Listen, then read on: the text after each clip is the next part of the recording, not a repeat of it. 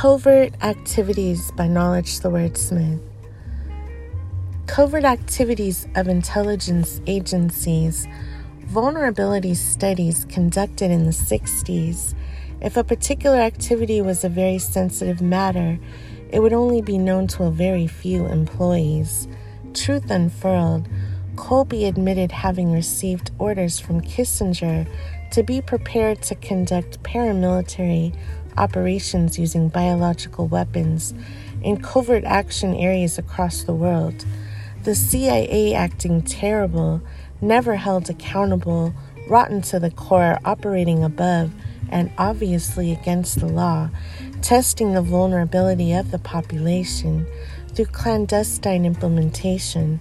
Vulnerability studies anticipated future use of their biological weapons capabilities. Clandestine implementation. A weapons system was developed, and they were looking for a potential application. Not long after Colby gave this testimony, Nixon and Kissinger decided to fire the CIA director immediately, breaking down a Kissinger quote in this rhyme. Every time that Bill Colby gets near Capitol Hill, the damn fool feels an irresistible urge to confess to some horrible crime.